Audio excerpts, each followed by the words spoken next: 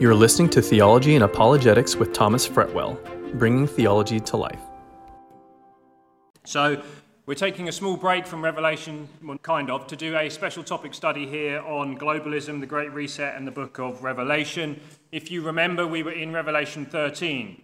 We spent a few weeks studying the subject of this person called the Beast, who will have this global kingdom that is coming on this earth, and we talked about that in various ways.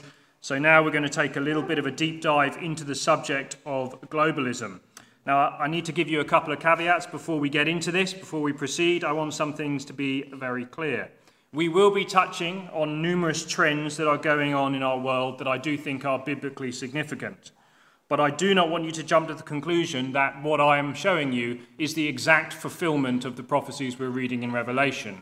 Okay? I'm showing them to you because they are maybe trends, maybe they're a prefiguring, a setting up, or a step in that direction, and at the very least they illustrate how easy these things we read about in Revelation will come to pass, which still remains future. However, having said that, I do also see that many of these things are the focus of a spiritual battle, this unseen war that we've talked about as we go through Revelation, playing out before our eyes in many ways. Now, also another caveat, as I mentioned, I think in our very early studies of the book of Revelation, if a lot of people like this subject, it can be quite sensational in many ways. If you are spending more time watching YouTube videos about the World Economic Forum, about Bill Gates, about Jeff Bezos, than you are studying your Bible, then you need to be very careful. You will probably be quite unbalanced in your eschatology and in your overall worldview. So we need to make sure, whilst I want us looking into these things, I do not want us going in an unhealthy manner with these things. So if you're spending more time doing that, if you know more about Bill Gates, Elon Musk, and Jeff Bezos than you do about Jesus Christ, you need to get your priorities straight before you move on with this subject. I'm hoping I can bring some clarity. And if you're hoping I'm just going to stand here and show you all the bad things that these globalists are doing, that's not how I'm going to handle this study. I want you to understand it at a much deeper level than that, theologically and philosophically, so that you can see it play out in the world without necessarily having to chase down every little thing that we see. That's the idea as we go through this study. So let's just recap what we saw in the book of Revelation so far related to this subject. We've seen the arrival on the world scene of this coming world leader, given many names: the Antichrist, the Beast, the Little Horn. We've called him the Antichrist popularly in our culture. The one who stands in place of Messiah. Do you remember we talked about the counterfeit Trinity? This is Satan's false Messiah figure that we see who will rule the world in his stead. He will be a wonderful speaker, a wonderful orator. He'll speak blasphemous things against the Most High, and we know his power and authority has been given to him by Satan. It does seem to indicate that he will manage to bring the world under his control through a conglomerate of leading nations that he will place himself at the head of. We see he probably ends up having military control over the world because some of these people initially rebel and he defeats them in war, and therefore he is the supreme ruler at this time. This is what we call really a global government at this time. And we also learned that he will end up positioning himself as God and demanding in the end that worship be directed towards himself. Let me read to you a couple of these scriptures from Revelation 13 just to remember.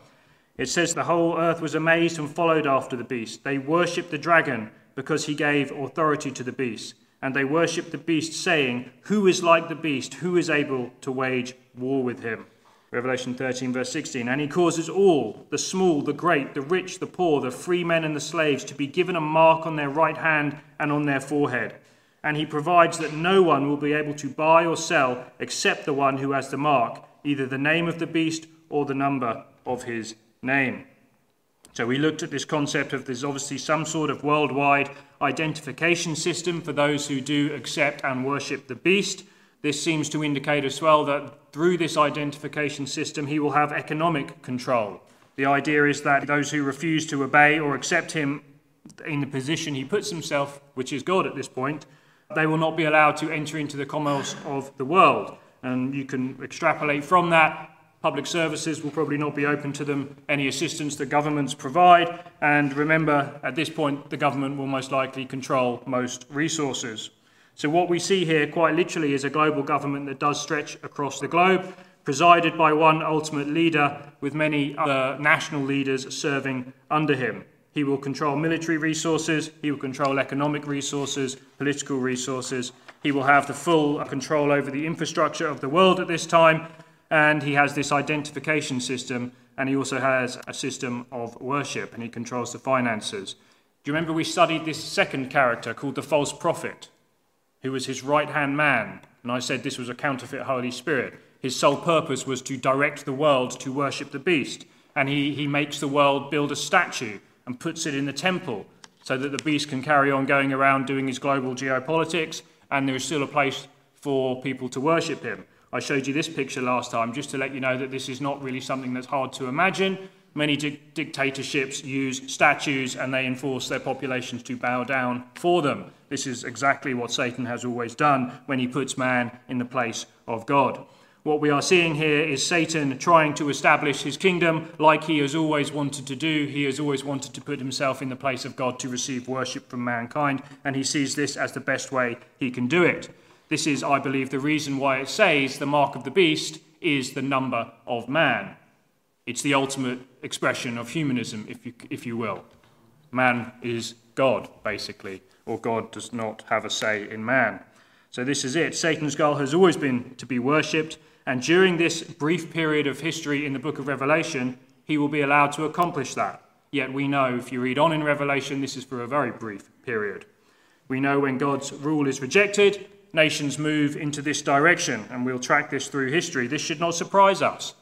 We quoted it a few weeks back. Do you remember the Apostle John, the same author who wrote Revelation? He warned us that although this is Antichrist, there is a spirit of Antichrist that is already in the world today.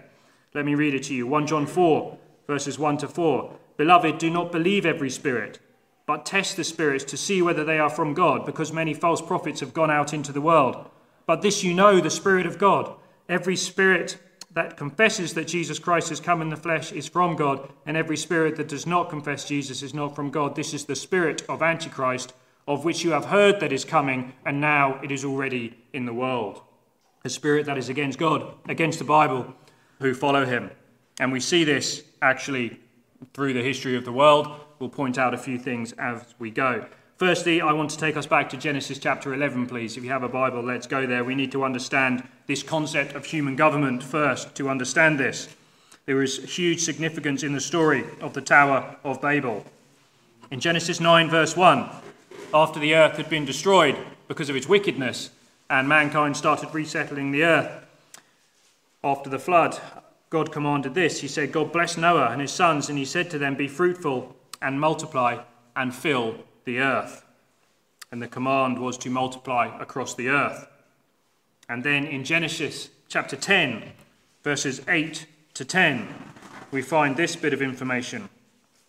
Now Cush became the father of Nimrod. He became a mighty one on the earth. He was a mighty hunter before the Lord, and therefore it is said, like Nimrod, a mighty hunter before the Lord, the beginning of his kingdom was Babel, and Erech and Akkad and Calneh in the land of Shinar. Babel and the land of Shinar is, of course, Babylon. So here we see the beginning of a kingdom that is actually started in rebellion to God's command. It is the first expression of a humanistic kingdom, of which we are studying in the Revelation is the final expression. This is the first expression. What we see in Revelation with the Antichrist is the final expression, led by someone here called Nimrod in the land of Babylon. Interestingly, in Hebrew, the name Nimrod means rebellion. That's what it means. It's literally telling us what is going on here. Now let's read Genesis chapter 11, the first 5 or 6 verses, and you'll see what's going on here. Now the whole earth used the same language and the same words, and it became as they journeyed east that they found a plain in the land of Shinar and settled there. And they said to one another, come, let us make bricks and burn them thoroughly. And they used brick for stone, they used tar for mortar. And they said, come, let us build for ourselves a city, a tower whose top will reach into heaven, and let us make for ourselves a name. Otherwise we will be scattered abroad over the face of the whole earth. And then the Lord came down to see their city and their tower, which the sons of men had built. And the Lord said, behold, they are one people, and they all have the same language. And this is what they began to do, and now nothing which they purposed to do will be impossible for them. Come, let us go down and there confuse their language, so that they will not understand one another's speech. So the Lord scattered them abroad from there over the face of the whole earth, and they stopped building the city. Therefore its name was called Babel, because there the Lord confused the language of the whole earth, and from there the Lord scattered them abroad over the face of the whole earth. So this is what's going on in the land of Babylon, as we call it today. Notice verse 4. Let us build ourselves a city, a tower, whose top will reach into heaven. Let us make ourselves a name. Not the name of God, for ourselves a name. And then look, otherwise we will be scattered abroad. And what had God commanded? I know I've mentioned this previously. He commanded that they scatter and fill the earth in his name, obviously. That's his command. They're saying we want to build a tower in our own name and we want to stay just where we are. This is the first expression and construction of human government expressed in specific rebellion to God's command. It's very, very important we understand this. This is a specific rebellious intent to disobey God with the building of a city. There's clearly an economic dimension here, as it's going to take a lot of labourers to build this city. There's clearly a religious dimension here because they want to build a tower up to heaven. Religion and politics here and economics all coming together in this first human government. This is the archetype for future history. Yet in this passage we also see God's opinion on this type of government here too. Whilst government is ordained by God, not this type. What does he do? He obstructs it. He confuses it. He comes down and he confuses the languages. He stopped this unity project in its tracks. From this event, the Tower of Babel as we call it, basically all of the nations, the cultures and the ethnicities and the languages that we have on the earth today originate from this scattering event. We owe their diverse origin to this event as different people groups spread across the world, bringing with them different DNA and things like that. This all took place at the Tower of Babel. It's very important for human history. But let's ask ourselves, why does God not allow? Why was he not happy with this type of government here? Expressly, obviously, that it was going against what he commanded. There's another reason. You find that in verse 6. The Lord said, behold, they are one people. They all have the same language. And this is what they begin to do. And now nothing they purpose will be impossible for them. It's quite an unusual verse. We have to understand it in the context. Remember, he's just had to judge the world with the flood because he says specifically the intent of man's heart was always for evil. Man is fallen, man is broken at this point, therefore there is evil in the world. And when you have power concentrated like this, evil reigns, usually. That's what he's saying here. And when it says nothing they do will purpose, it's not talking about potential for good here. He's talking about potential for evil. Because his whole point is, if you think about it, if there is only one government, what happens if that government falls into the wrong hands? We've seen that, we can look around in history and see that. But imagine if it was just literally one government. Imagine what would happen if Hitler wasn't stopped, if other nations didn't rise up against him. And I know there's TV programs about that, but this is the idea that we see. Multiple nations provides a safeguard and a counterbalance for evil. God knew what he was doing. He knew that mankind was fallen. In God's economy, the nations that prosper will be the ones that follow God's word most closely. Now, you can look around the world today and see that is generally true. Nations that have basically been born out of a Judeo-Christian framework are the nations that have the most freedom, the most prosperity, and the highest level of human rights across the world. That is no coincidence. That is how God ordained it. This is what the Tower of Babel in Genesis 10 and 11 is about. We would call this biblical nationalism. This is how it is ordained. Nations are very biblical concepts. In fact, we see them in the Bible all the time. We actually see them in the future. Think of that wonderful picture that we have in Isaiah chapter 2, where Christ is ruling on this earth. It says the law will go forth from Zion, the word of the Lord from Jerusalem, and he will judge between what? The nations. He will render decisions for many peoples, hammering their swords into plowshares, spears into pruning hooks. Nation will not lift up sword against nation, and never again will they learn war. That is when the one true king is ruling.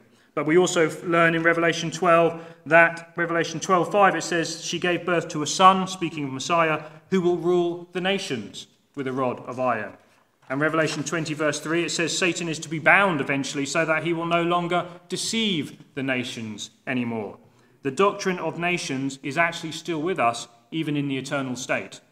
Revelation 21:24, the nations will walk by its light, talking about the light of Messiah in eternity.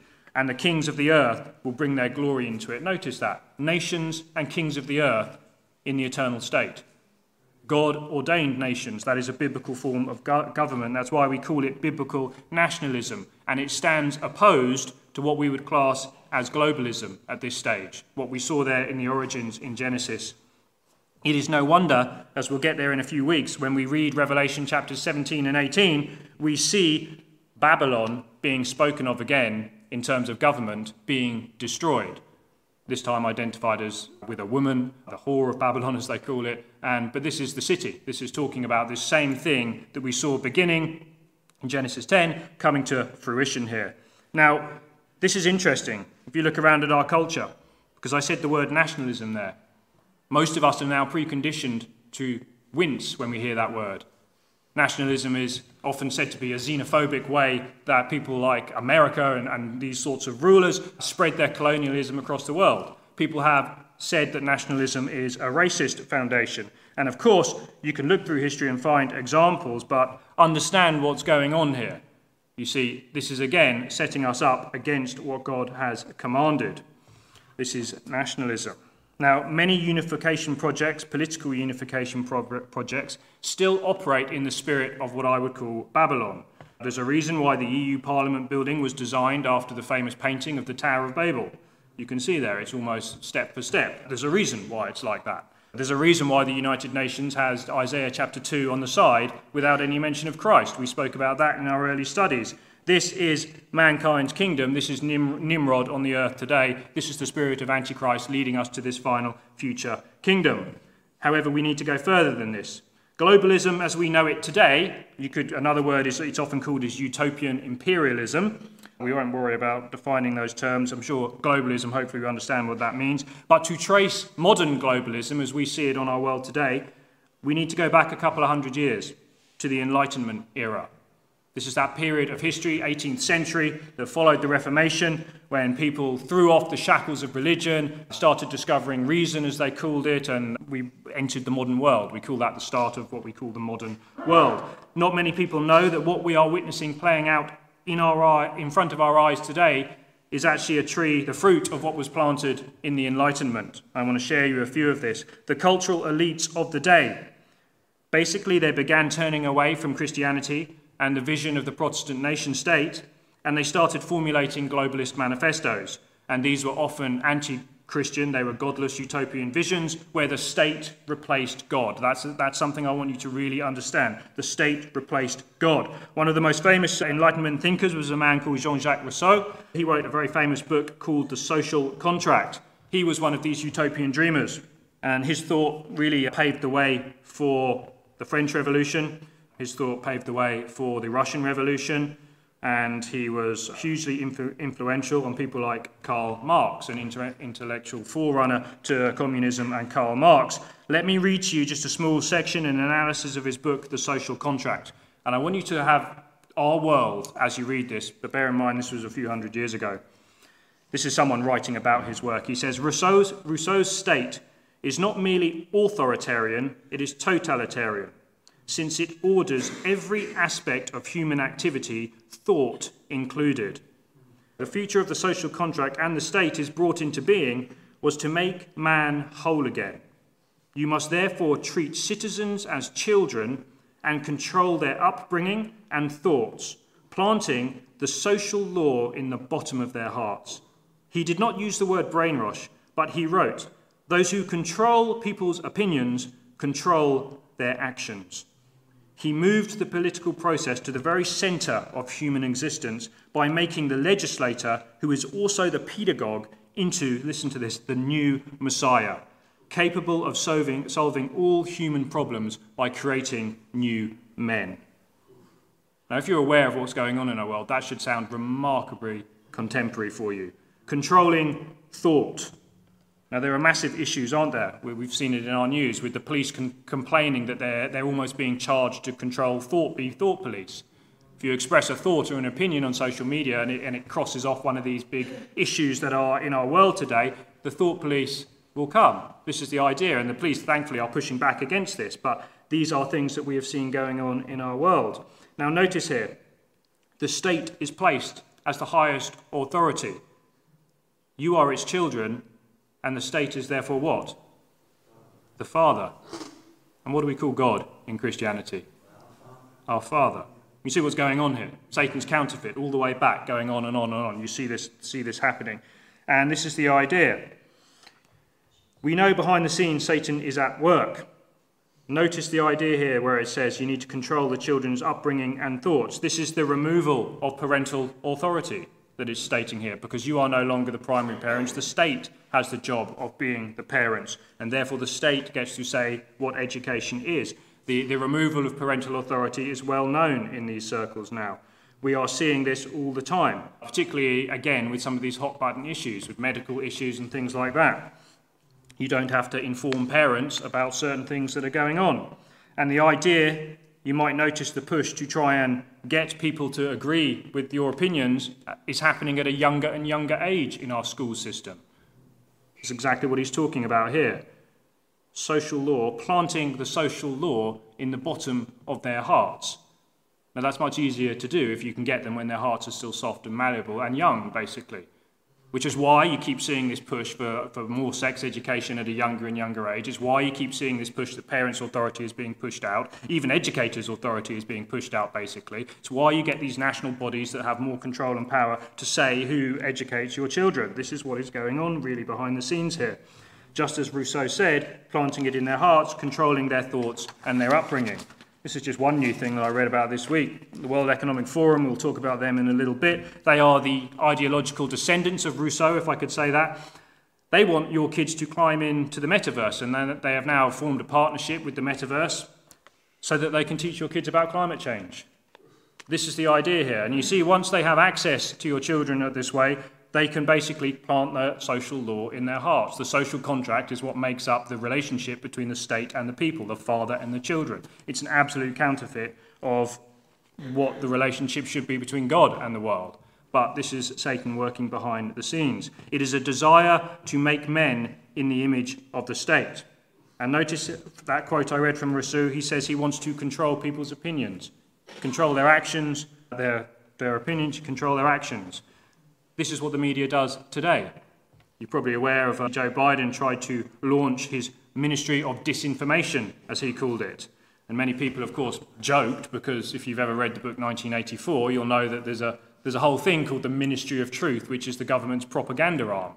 But Joe Biden's not actually joking. He actually did this, the disinformation. And what the idea is that these companies, working again in league with the government, will fact-check everything that goes out there, and if it does not agree with what they say is acceptable, then you get censored.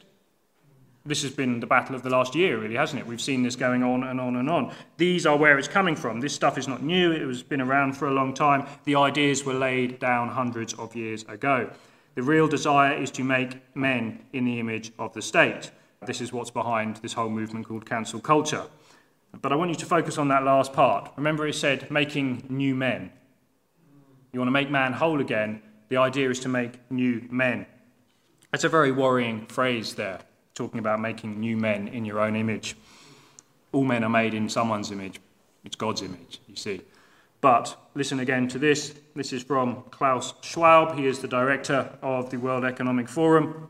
He lays out his plan for making new men in his fourth industrial revolution in the Great Reset, which I'll flesh out for you in a bit, but look at this quote.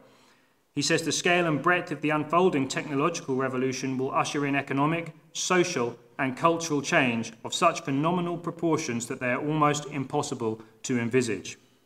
The mind-boggling innovations triggered by the fourth industrial revolution, from biotechnology to AI, are redefining what it means to be human. The future will challenge our understanding of what it means to be human from both a biological and a social standpoint. It can lift humanity into a new collective and moral consciousness based on a shared sense of destiny. Now don't just read over that and misunderstand what he's saying. A new collective consciousness. Now, if you know what collectivism is, this is groupthink, basically. What he is basically saying is that there will be a collection of beliefs that are issued from on high, and they will be enforced and accepted by the populace, the father and the children, again. This is that whole concept that is going on here. This is what it means to make a new man. You make a man that is made in your image and is obedient to you. This is the concept, this is the plan that is going on here. That's what change from a social standpoint means. You must break down all existing structures and understandings and you rebuild them in your own image. This is what this whole concept is trying to do. This, you see, in a utopian scheme like this, there is really no room for diversity. And it's ironic that this vision is being fulfilled in front of our eyes in the name of diversity. You see how funny that is. Again, if it wasn't so sad, it would be funny, but it's very, very serious.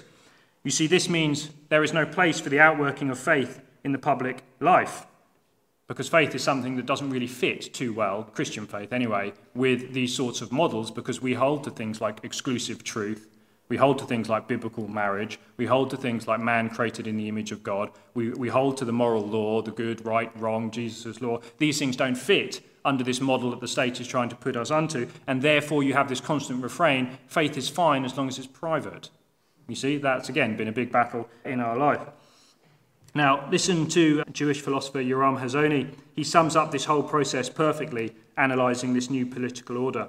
Listen to this. He says, under a universal political order in which a single standard of right is held to be in force everywhere, tolerance for diverse political and religious standpoints must necessarily decline.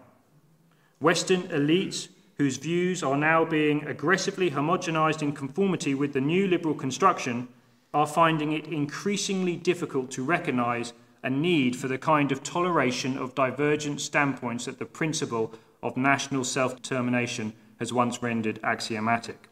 Tolerance, like nationalism, is becoming a relic of a bygone age. Any such dissent is held to be vulgar and ignorant, if not evidence of fascistic thinking. Campaigns of delegitimization have been directed against the practice of Christianity and Judaism, on which the old biblical political order is based. The teaching and practice of traditional forms of Judaism and Christianity will become ever more untenable. Is this not exactly really what you see playing in our world today?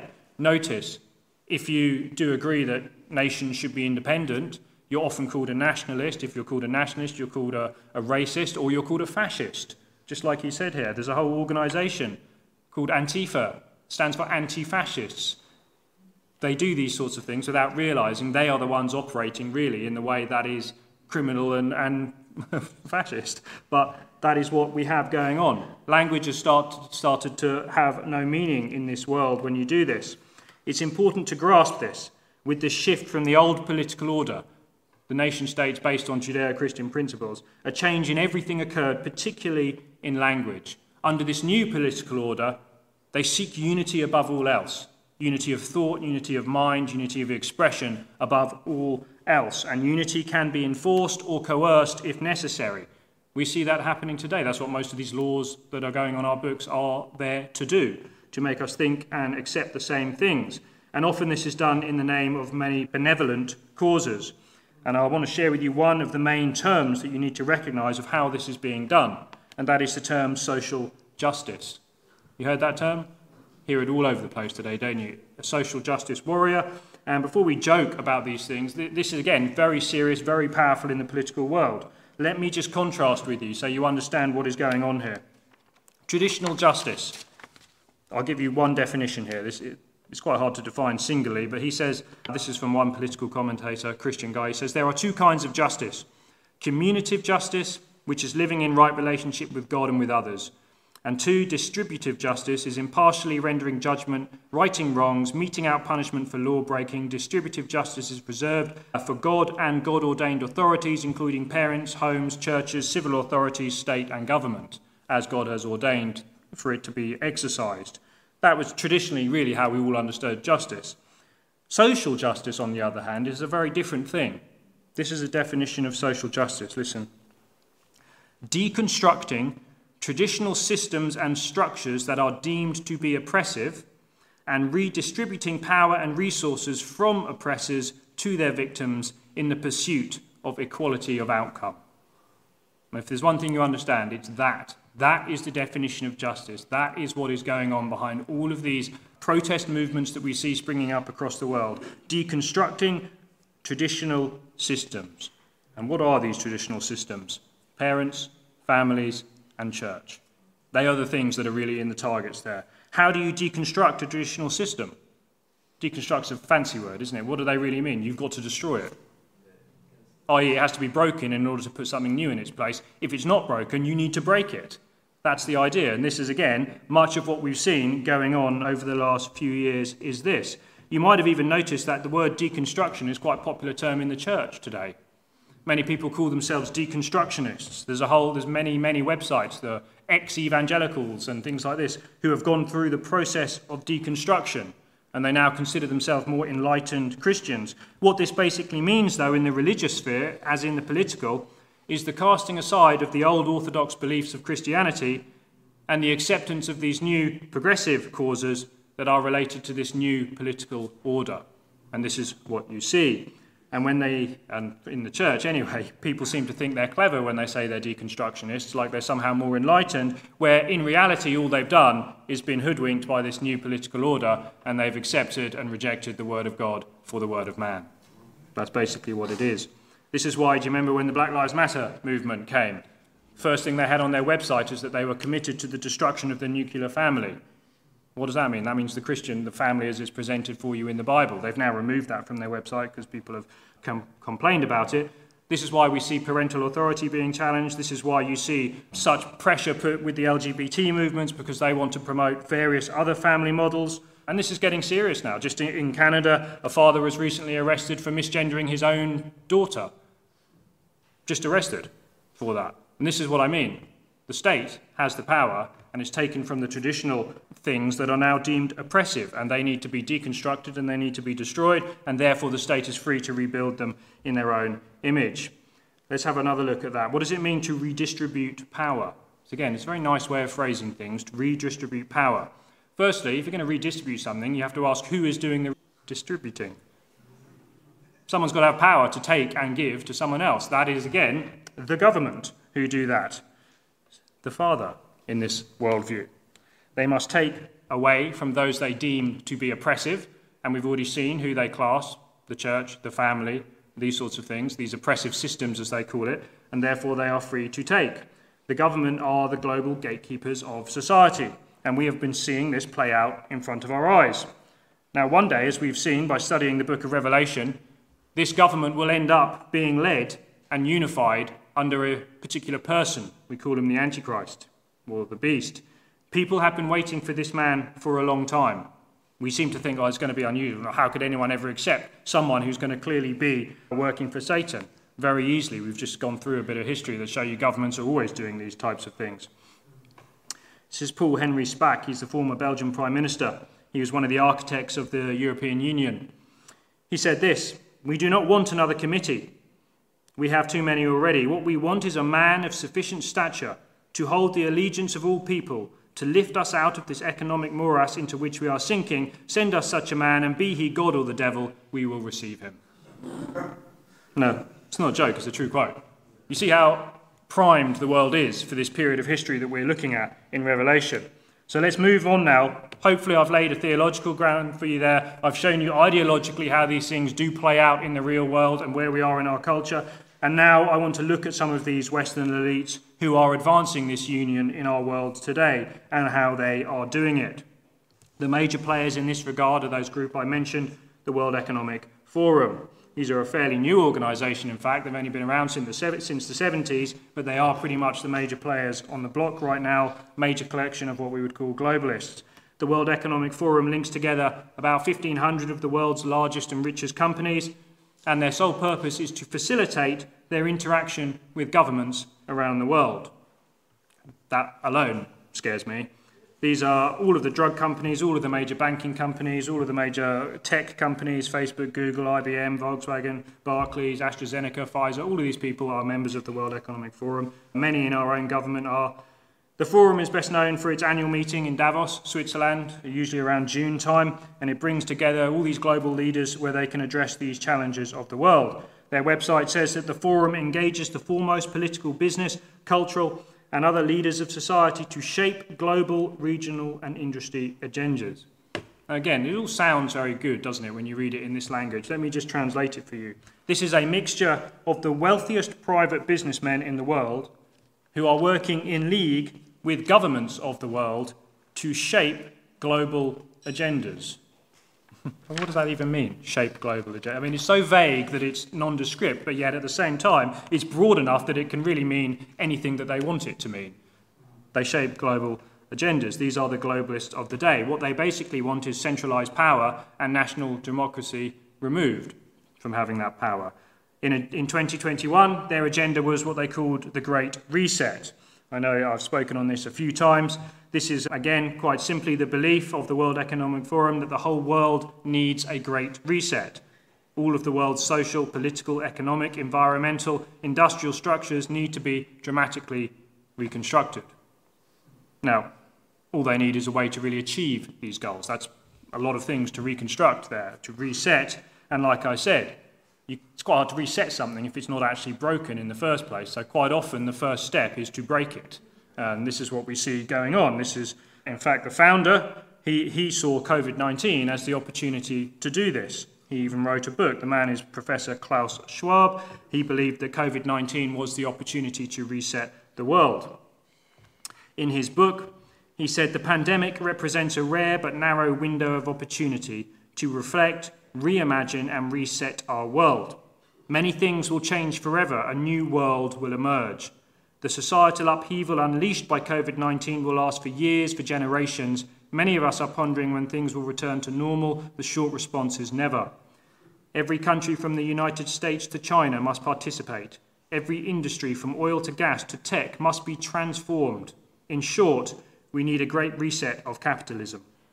For global leaders to shape the future state of global relations, the direction of national economies, the priorities of societies, the nature of business models, and the management of global common interests. Again, understand that. These people will shape the direction of your economies, the priority of your societies, and the nature of your business models, and they will manage your global common interests too. Thank you very much. This is true utopian globalism on display here. This is why we do find within Klaus's book, The Great Reset, he specifically says that globalism is the model of government that they want. He says the more that nationalism and isolationism pervade the global polity, what he means there is the more that these stubborn democratic nations try and hold on to their freedom, that's what he means, the greater the chance that a global governance becomes ineffective. Sadly, we are now at this critical juncture. Put bluntly, we live in a world where nobody is really in charge. And what's his solution? We'll be in charge, guys. That's basically what he's saying. Us, the World Economic Forum, the richest people in the world and the governments in the world will be in charge and will shape your global future for you, you silly people. That is basically what we have here, if I can summarise it like that. And what are these global priorities? You can go on the website, you can read them. They're all typically obvious. They're, in fact, all of the big things that we see playing out in our world today. Climate change, diversity, equality, it's that social justice definition that I read to you is basically what it is playing out across the world. That is their priorities there. These are the things that they want to shape the world, and one of the best tools for doing that has been climate change for them. Now, again, this is not even remotely touching on what your personal views on climate change and stewarding the earth are. There's very good biblical ways to look at that. But climate change is the crisis that keeps on giving. You understand that? You know, COVID was a good crisis. They did a lot during that. Climate change is the crisis that just keeps on going. The World Economic Forum is very committed to radical action on climate change. Climate change legislation is a wonderful tool for bringing governments and resources under one roof. A steady stream of apocalyptic warnings and dire futures being visioned keeps people fearful, to be frank. And when people are fearful, as we've seen with COVID, people give away their freedoms when they're fearful. And they are doing this a lot. Recent survey, young people's climate anxiety. This has been now given a clinical name. It's called eco-anxiety. It's impacting the daily lives of many people. In fact, nearly 60% of people between the age of 16 to 25 are extremely worried, with 45 saying that it negatively affects their life on a daily basis. On a daily basis, it negatively affects their life. And again, remember the WE Forum wanted to plug your kids into the metaverse to teach them about climate change at the youngest age possible. You see how all these things are just really connected, and this is what we have going on. If you read between the lines, If you read behind the benevolent statements like we want to take care of the environment, what you will always see with climate change regulation, it will stifle small businesses. It increases tax that will eventually rule out anyone but the super wealthy from being able to adhere to it. It takes away personal freedoms, it removes travel, and it gives more control to governments. Every time. That's always what it ends up with. Let me show you one innovation that came from this year's World Economic Forum at Davos. This is Alibaba president, they're a massive tech group, Michael Evans. He's introduced a project designed to track people's personal carbon footprint. So not just your office or your business now, it's your personal carbon footprint. The tech giant is working on this. The intent is to have people measure pretty much every action of their lives for their personal carbon footprint. And they will then be awarded social style credits, called carbon credits, when they behave in a manner expected by the state. This includes monitoring where and how people are travelling, where they are eating, where they're shopping. You even get 200 credits for licking your plate. I'm deadly serious. Like these are the things that this is how much they want this control. And they're working on this. These things are well in progress, and they're already being piloted in some countries around the world. Now, it's not hard to imagine. You go one step further. If a personal carbon score is below government standards, surely that would come with a restriction or a punishment, just like carbon scores for businesses and companies already do in this country, around the world. They have something very similar for businesses now that they're knocking out called ESGs, Environmental Social Governance Awards. And these things are basically to show that companies have a good score on their environmental impact and on their human rights and diversity. You can tell what all these things, where they're headed. To check, basically, if they are using best practices. And if their ESG is not high enough, well, then there's only one step away from the government saying you can't operate. It's just very easy to see. And what does that do? It brings all of the control under this one government. Now, of course, many of these standards for energy will probably be unachievable for small business owners.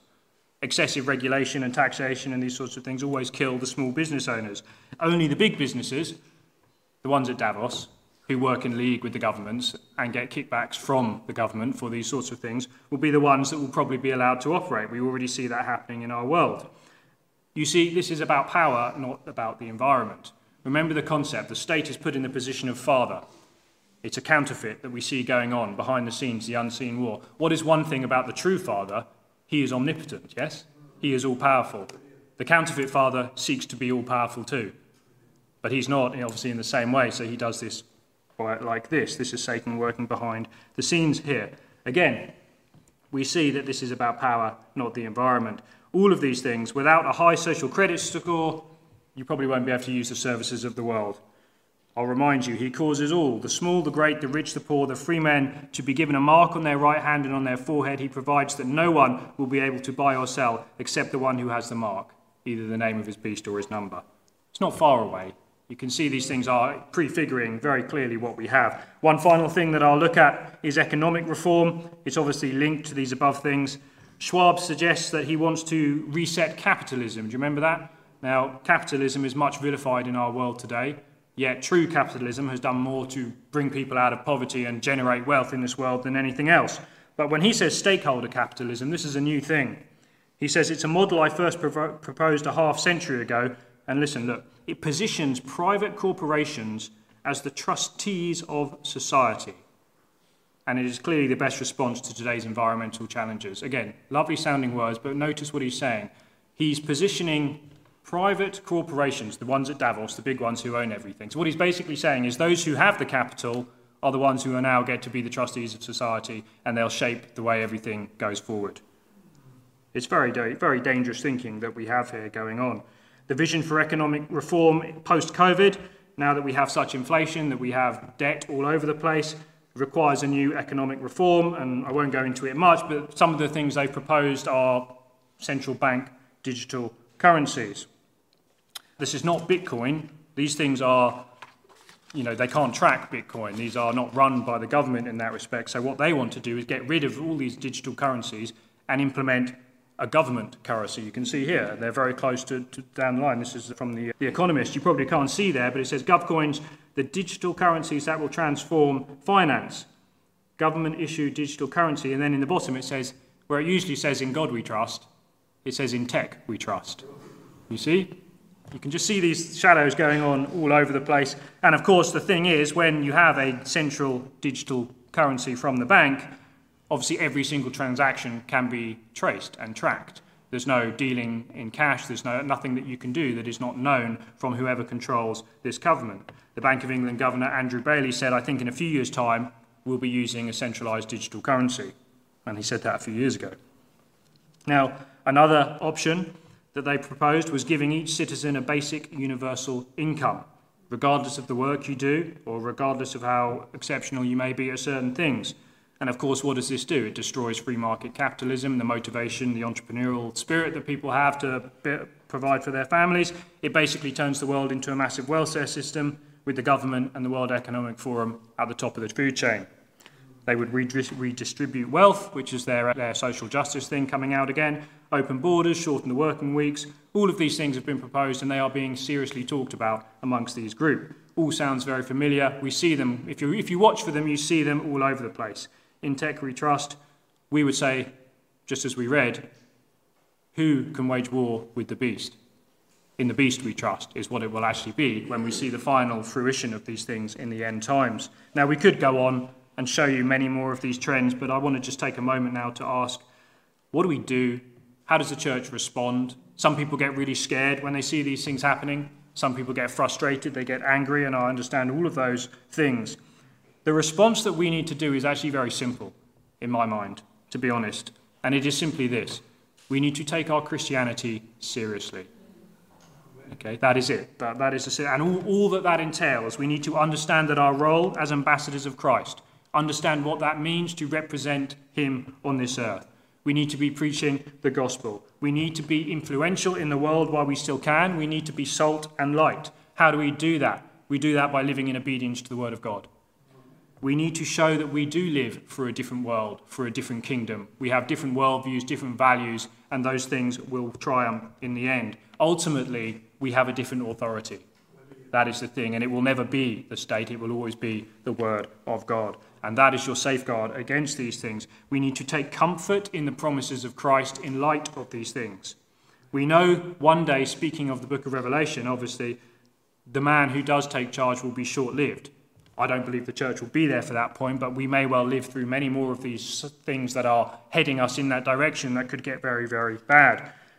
But we must remember that Revelation does tell us that one day the true king will come. He will destroy all of these false kingdoms. He will set up his own kingdom, the Davidic kingdom as we call it. It will be the only true, just and fair society ruled over by the only truly righteous king in all of history. And that is our ultimate future. So until then, we take the words of Jesus, occupy until I come. And we have to ask ourselves, what are we occupying our time with? Is it for him or is it for us?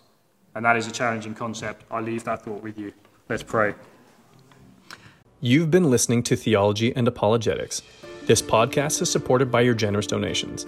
To help us continue to bring you great content, please visit our Patreon site at patreon.com/theologyandapologetics. If you've been blessed by this podcast, please leave us a review and remember to connect with us on social media. For more resources, please go to theologyandapologetics.com. Thanks for listening.